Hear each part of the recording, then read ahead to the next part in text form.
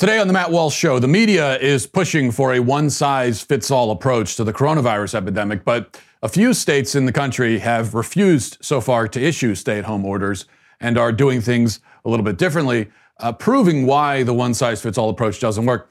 But why is it? Why is it that so many people, especially in the media and some in government, are so desperate for every single state to adopt the same approach? I have a theory about that I'll share. Also, 5 headlines, including some of the most desperate and absurd fear-mongering that we have yet seen from the media.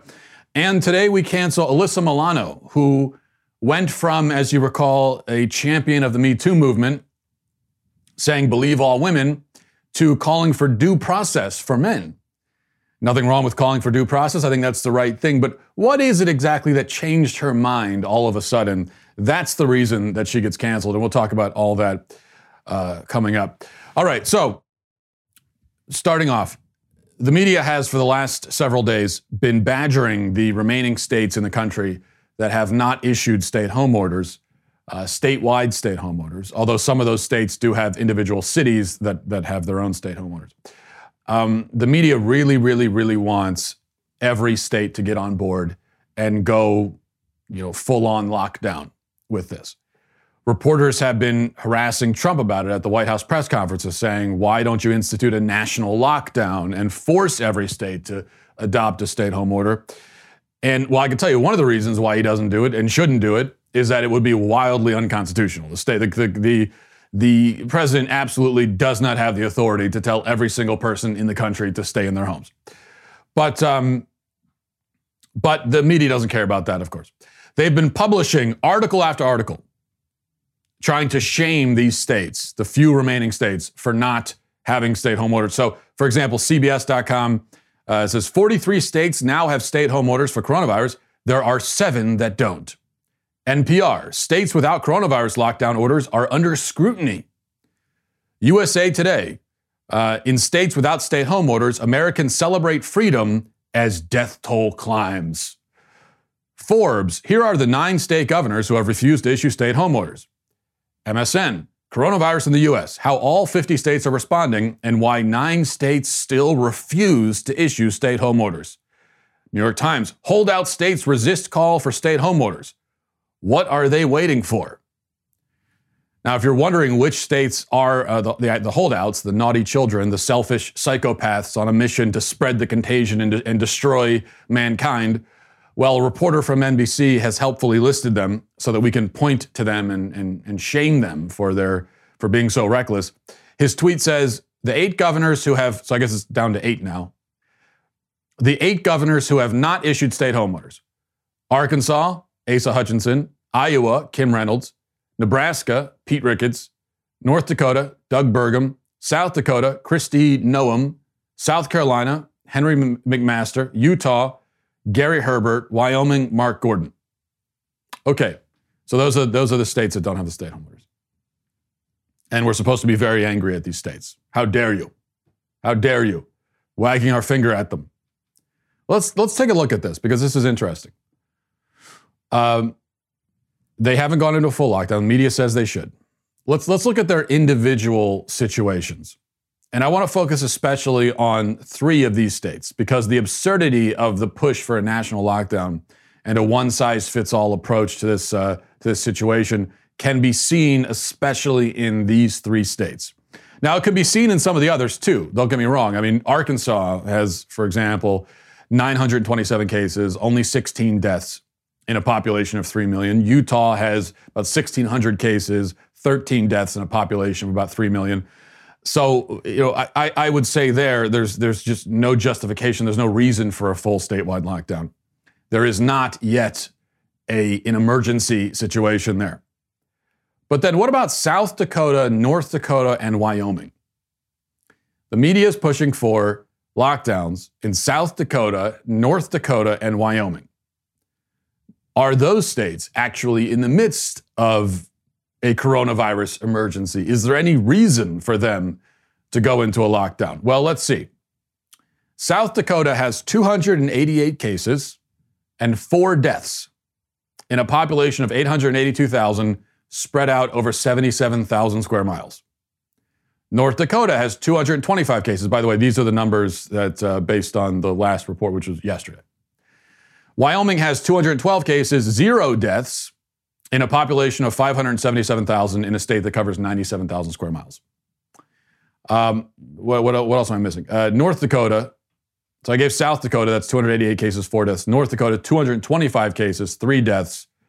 Population of 760,000 over 70,000 square miles. And then I said in Wyoming, 0 deaths, 212 cases, population of 577,000. Almost 100,000 square miles that population is spread out over. So what's our grand total? That would be, between all 3 states, 7 total coronavirus deaths amid 2.2 million people over 244,000 square miles. 7 deaths. And the media is saying they should go into a full-on stay-at-home lockdown. Now let's compare that, just to put this into perspective here, because I think perspective is really being lost. That's the one thing we might be missing the most right now, is perspective. So perspective, let's compare this to New York City. New York City has been, obviously, as we know, very hard hit. And many people, not just in the media, seem to think that every state should react to the virus the same way that New York City is reacting. Every state should treat the problem the way New York City is treating it. We should, according to these people, just sort of assume that what's happening in New York can and will happen everywhere else in the country. Well, New York has 8 million people packed into 300 square miles. Okay, so that's 2 million people in 244,000 square miles in Wyoming, South Dakota, and North Dakota, as opposed to 8 million people in 300 square miles. New York packs 27,000 people into each square mile of its city. There are more people in 3 square miles of New York than there are in the entire capital city of North Dakota, which is Bismarck, which is 31 square miles, by the way. What's the point here? The point is that different parts of the country are in very, very different situations. And insisting that every part of the country meet this complex challenge in the exact same way is total, absolute, unabashed lunacy. It makes no sense. There is no reason at all why Wyoming, with 0 coronavirus deaths, should respond in the same way as New York with 3,000.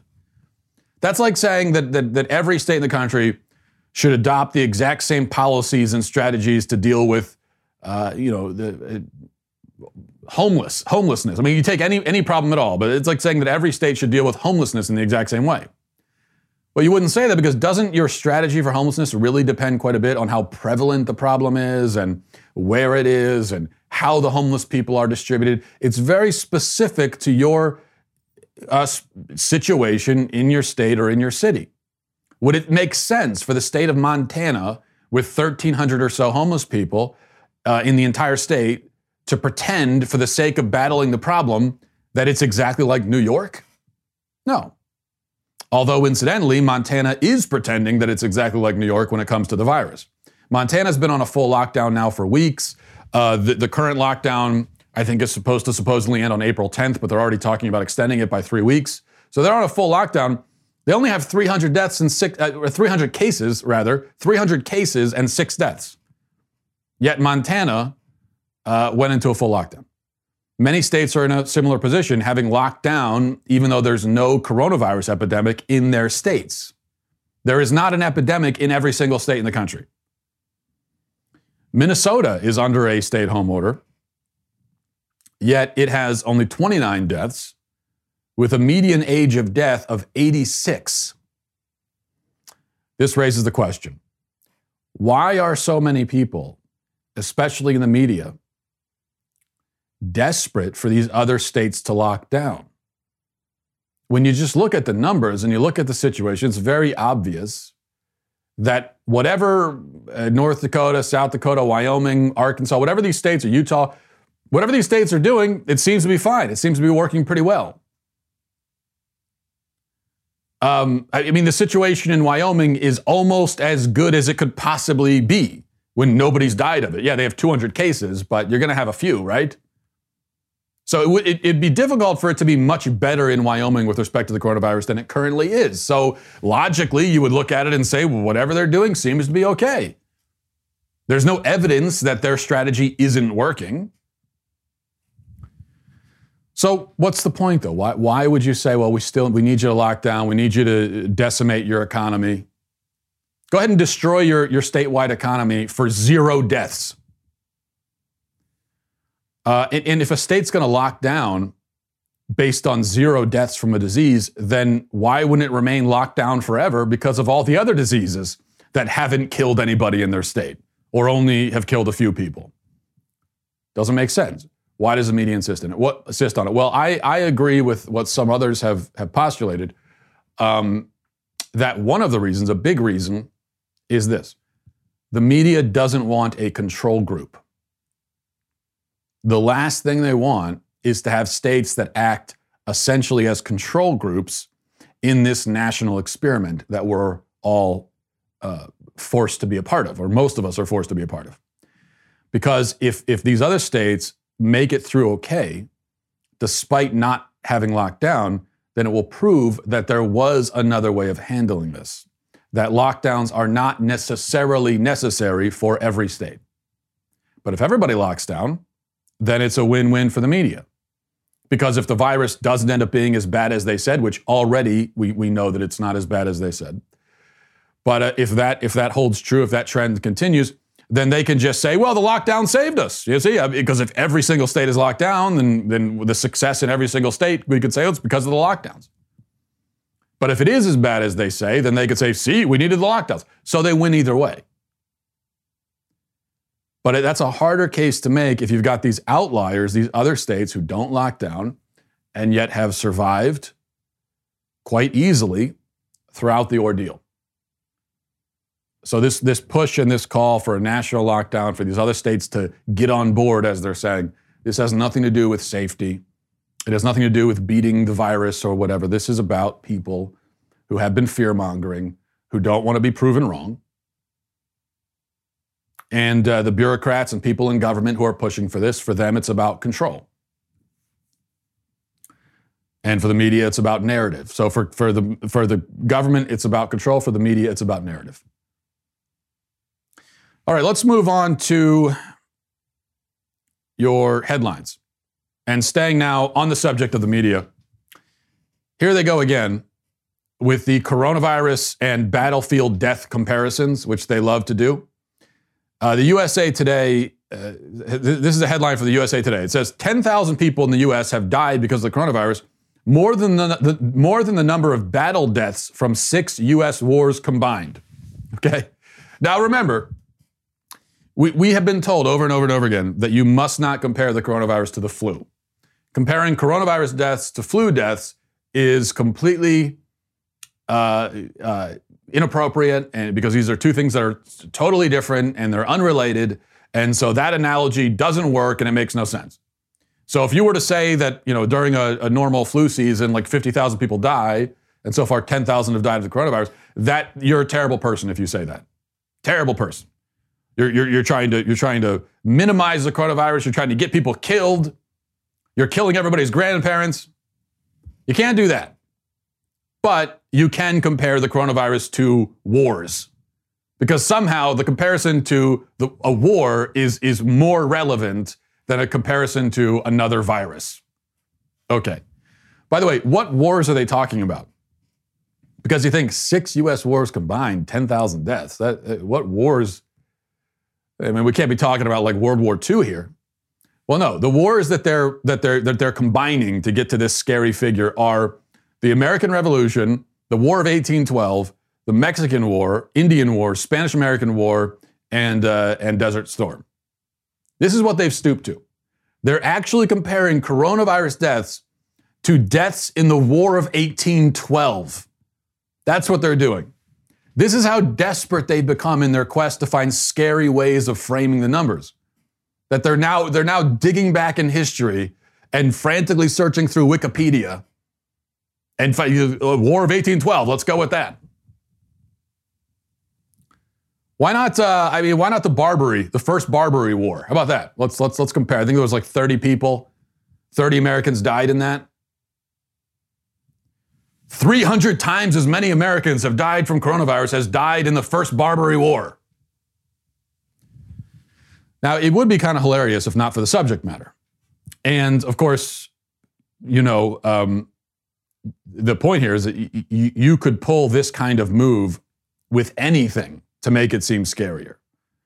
I could say accurately, probably, I don't have the numbers in front of me, but this is probably true, that falling coconuts have killed more people than John Wayne Gacy, Ted Bundy, and the DC snipers combined. I could say that. It's probably statistically true, but what would be the point of saying that? That's a comparison that makes no sense and is not helpful and does not lend any perspective at all to the threat of falling coconuts. In fact, it puts it out of perspective. Number two. And, ladies and gentlemen, your dystopian future has officially arrived. Watch this. The anti-COVID-19 Volunteer Drone Task Force. Please maintain a social distance of at least 6 feet. Again, please maintain social distancing. Please help stop the spread of this virus, reduce the death toll, and save lives. For your own safety and your family's safety, please maintain social distancing. Thank you for your cooperation. We are all in this together. Now, I should note here, and I'm not sure if this makes it creepier or less creepy, probably more creepy, that the FAA has no idea who was behind that drone. The New York Police Department says that it wasn't them, so we don't actually know who that was. Someone sending that dystopian, weird Orwellian drone out to warn the citizens about the coronavirus. Nobody knows who did it right now.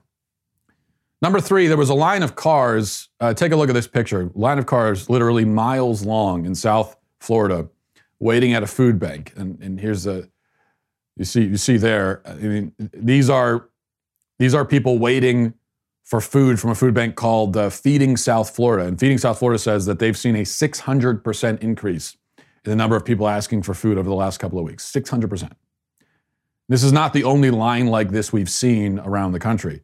So just so you know, when you have lines at food banks stretching miles to the horizon, that is not a sign of a coming economic crash. That's a sign that you are already in an economic crash. People are talking about the economic crash as if it's a thing that might happen. No, it is something that is happening right now. And every single marker that you look at, starting with the unemployment numbers, tells you that. Number four, I almost feel bad playing this for you because it's become a daily thing. And I'm not interested really in making fun of a guy who has dementia, but at the same time, this is not about making fun of him. This is a guy who wants to be president of the United States and is clearly losing his mind. So here he is, Joe Biden, of course, we're talking about, on MSNBC last night. We have to do at least several things. One, we have to depend on what the president's going to do right now. And first of all, he has to wait till the cases before anything happens. Look, the whole idea is he's got to get in place things that were shortages of. Okay, so just the transcript of that, he said, one, we have to depend on what the president's going to do right now. And first of all, he has to wait till the case is before anything happens. Look, the whole idea is he's got to get in place things that were shortages of. This really is, just like we played yesterday, I don't even know. I'm not trying to be difficult or flippant. I don't know what he's trying to say here. And the thing is, when someone is speaking off the cuff on camera and you want to be a jerk about it, you could very often find a transcript of a certain segment of what they said and it looks nonsensical on the page because maybe they were fumbling over the words or they were kind of waiting for the next thought to come to them. So you could do that to anybody. You could certainly do it to me. But in this case, this is not fumbling over the words. This is pure nonsense. The whole idea is he's got to get in place things that were shortages of. See, that's not the kind of sentence you say when you're tripping and stumbling and kind of maybe thrown for a loop in the answer you're giving. This is something you say when there's something wrong, when there's a disconnect in your brain, which is what's happening with Joe Biden. Number 5, finally, and back to the theme of media scaremongering. Here's the headline from the Daily Mail. Okay, very scary headline. It says, new evidence amid fears coronavirus can hide in human cells and reactivate. The virus can reactivate after you've recovered. That's the headline. And there's evidence of that, they're saying. Wow, well, that sounds very scary. Then you start thinking, well, wait a second, all these people that recovered, could they still die maybe? Or is there, it just sounds like scary stuff. And what the way the game is played is what these outlets would prefer for you to do, what Daily Mail wants you to do, is read the headline and maybe click on it for a second and read like the first sentence so that they get the click, but then click right out. They don't want you to actually read the entire article. Because when you do, here's what you find. And I'll read for you from this Daily Mail article. Remember what the headline was. New evidence amid fears coronavirus can hide in human cells and reactivate. Okay, here's what the actual article says. 51 patients who recovered from coronavirus in South Korea have tested positive again, raising fears the virus can be reactivated. Still sounds pretty scary, right? The patients from the country's worst hit city were put in quarantine after being diagnosed with the virus, then tested positive again days after being released. Korea's Center for Disease Control Prevention said the virus was likely reactivated rather than patients being reinfected. Scientists at the government-run health body believe the virus may lay dormant at undetectable levels in the human cells. They say that for unknown reasons, the viral particles can be reactivated, but it is unclear if patients become infectious again. Okay, so we've read that far, and this is the point where you're supposed to drop off. You've read enough. You've got the gist of it. Now you can share it, and you can spread the fear like wildfire, help to spread it all over the internet. If you keep going, though, one more sentence, here's what you'll read. Experts say there is no evidence to prove that the virus acts in this way, and studies in monkeys have actually shown the opposite. And they say in cases where patients produce a positive result twice, it is normally because of a test giving the wrong result, which happens 1 in 5 times. So you go through the first several sentences and the headline, and then you get to the bottom of the article that negates everything you just read.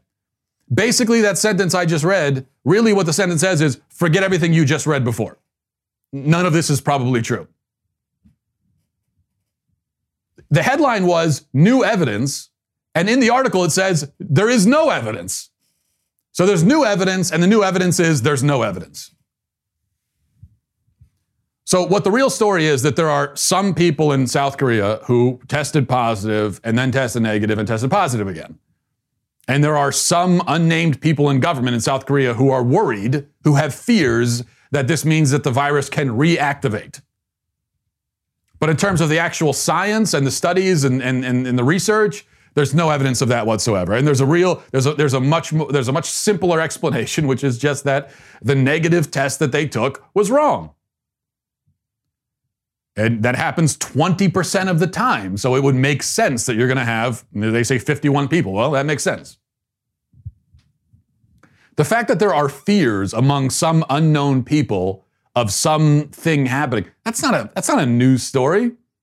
I have all kinds of fears. You want to do a news story about fears that I have? I have all kinds of irrational fears.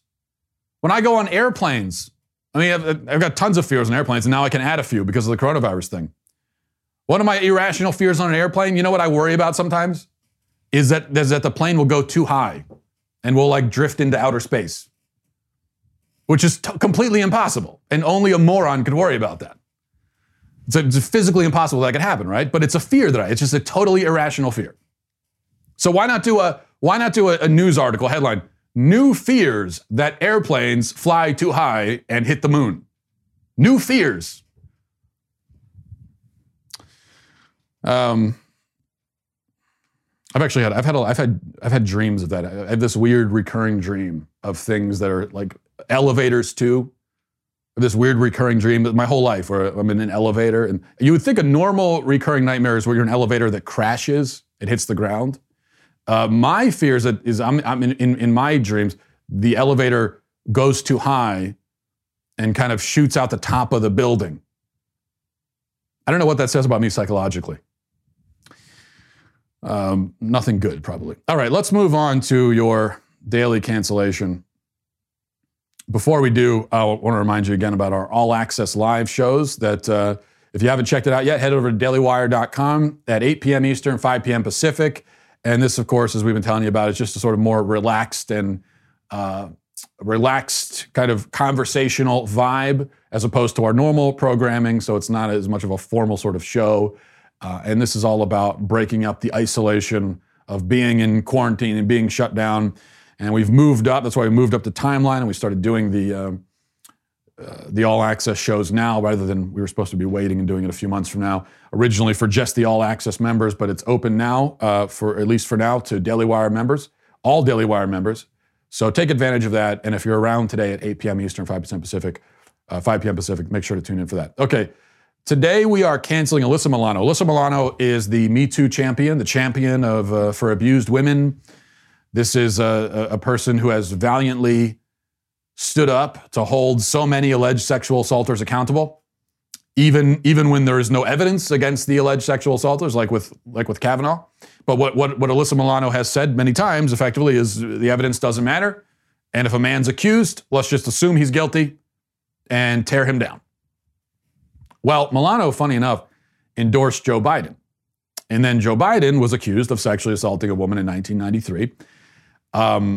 And does that mean that she'll now disavow Biden and link arms again with the Me Too movement and insist that he drop out and be arrested? Well, no, not quite. Here she is on the show Andy Cohen Live, explaining why she is not disavowing Joe Biden and why she has gone through a rather drastic change of perspective. Listen to this.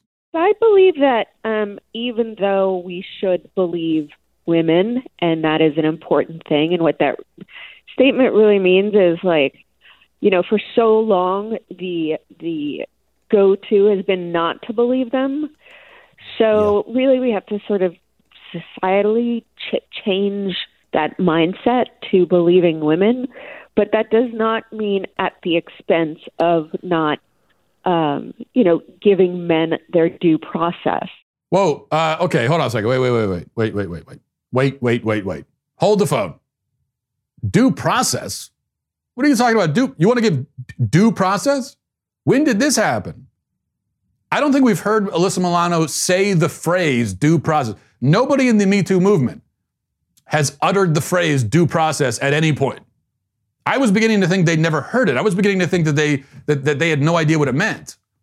Like if you said the phrase due process to them, they would think it has something to do with the rain droplets that you see on the grass in the morning in the summer. You know, the dew. The due process is how the dew gets on the grass or something. But now she's a legal scholar, constitutional scholar, talking about due process. Well, that's really funny because she actually went to D.C. during the Kavanaugh hearings, and she attended the hearings. And do you think she attended the hearings to support due process? Do you think she was carrying a sign that said something like, "Give this man due process"? No, I'm afraid not. In fact, take a look at this tweet. It says, "I'm in D.C. because I don't believe any man's misogyny should take precedent over a survivor's humanity. We tried to see Murkowski, Collins, and Hyde-Smith today and share our stories of survival. They refused to see us." And then she's holding a sign that says, "I believe survivors." So she went from "I believe survivors" to "give men their due process." And all it took to make that switch was for her favorite politician to be accused. That's all it took. And let's be clear about something, that it's not as though there's really solid evidence, or there was really solid evidence against Kavanaugh, whereas there isn't any against Joe Biden. Even if that was the case, that shouldn't matter, because Alyssa Milano and all the Me Too people, their point was never about evidence. Whether there's evidence or no evidence, completely irrelevant. The point is, believe women, evidence or not. But as it happens, as far as evidence goes, there was none at all against Kavanaugh. None, just Christine Ford's word. And against Biden, there's a little bit of evidence, arguably. There are two people who say they were told by Tara Reade, the accuser, at the time when the incident happened, back in 1993. I think it was her brother and a friend, I'm pretty sure.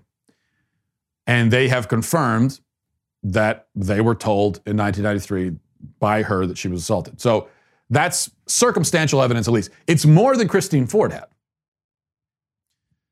So that's this is not about evidence at all. Let's hear a little bit more from Milano explaining her thinking here. It's got to be fair in both directions. Okay. So, I've been very vocal about Biden and my support for him. I've known him for a long time, and I did do my due diligence because part of it was that, and the article that sort of stood out to me was that Time's Up decided not to take the case. And so, that was important to you. That meant, maybe there's more to this story here. Right. I did my work and I spoke to Time's Up, and I just don't feel comfortable throwing away a decent man that I've known for 15 years. Yep. In this time of complete chaos without there being a thorough investigation. Yep. I'm sure that mainstream media would be jumping all over this as well if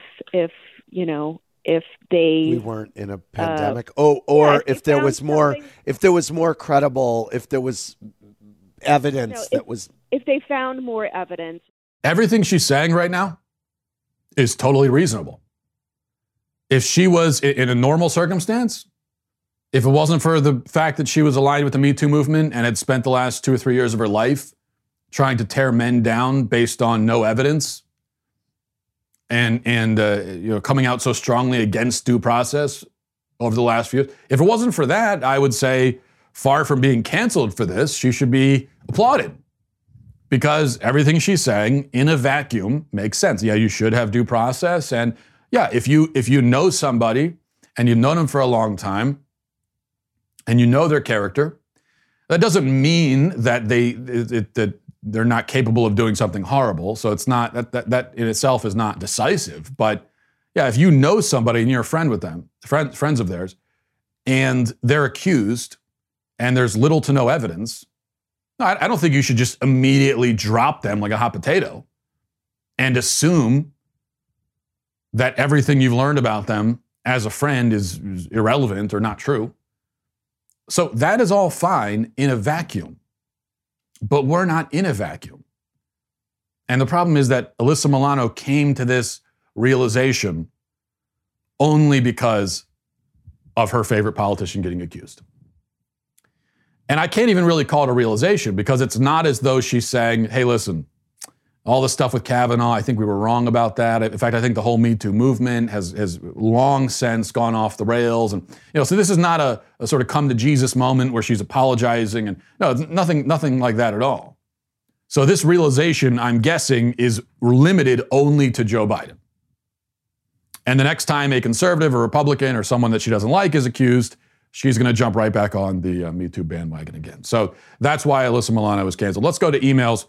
You can email the show by becoming a Daily Wire member. You can access the mailbag that way. This is from Andrew. Says, hi, Matt. I thought you'd find how North Dakota is running pretty interesting. We just talked about that. I live in a relatively rural area. The nearest Walmart is an hour away. And most people are still able to work. Schools, bars, and restaurants are still shut down besides takeout, but almost everything else is still open. Most, if not all, businesses have changed how they operate. For example, banks are drive-through only for 99% of the time and face-to-face by appointment and necessity only. I'm a farmer, and our parts stores have changed to calling in and ordering what you need and having an employee bring it out to you. Other stores have buffers set up so you can only go to the counter and the employees basically do the shopping for you.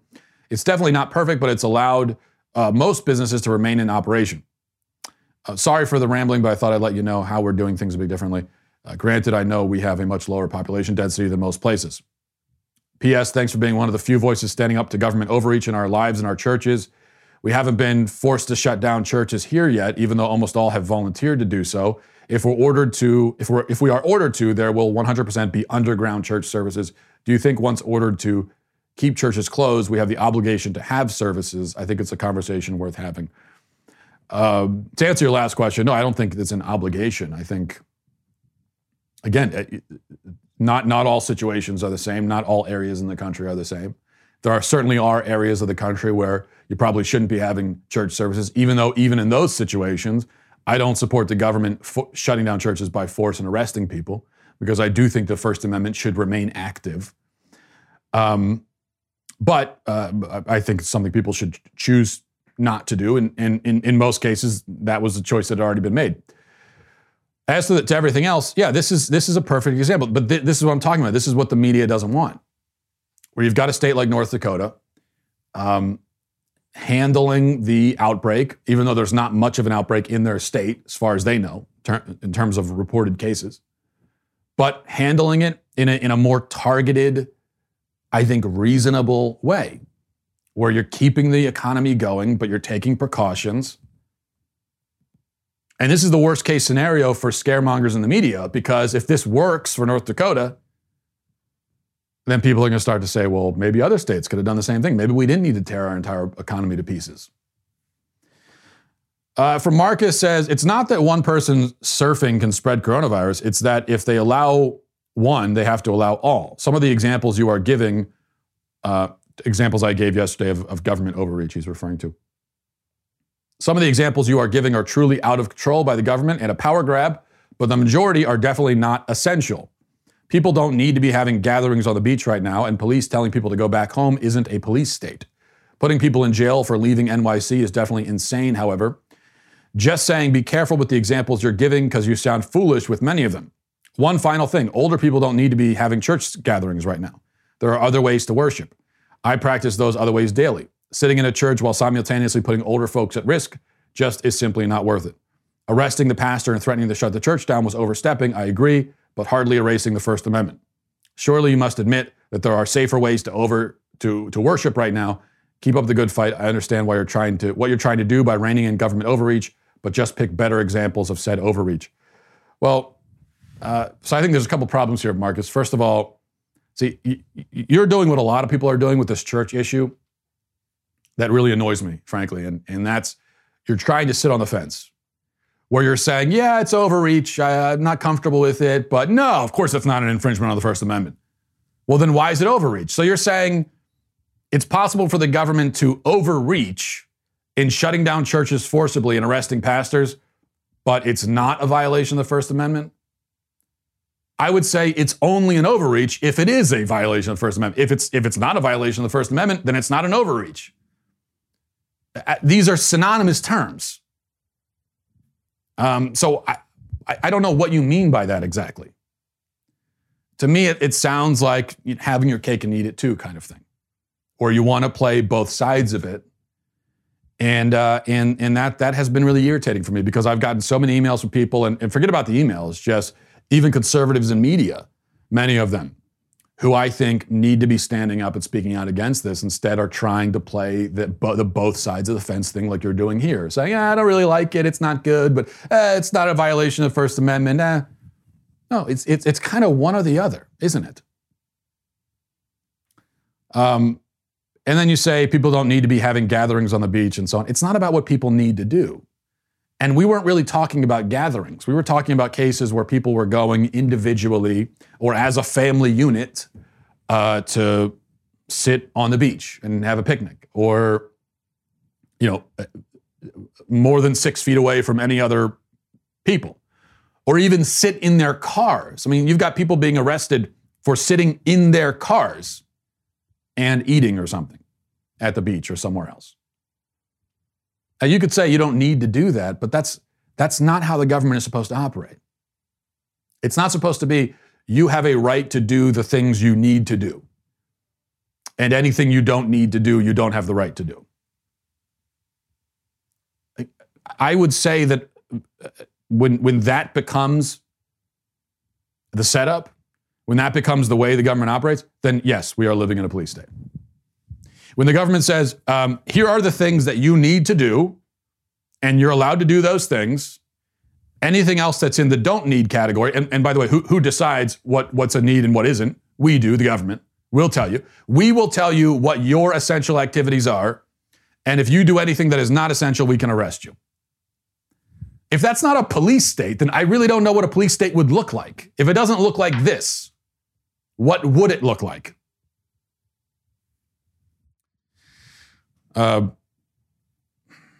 Radical idea here, but maybe to some extent you let free people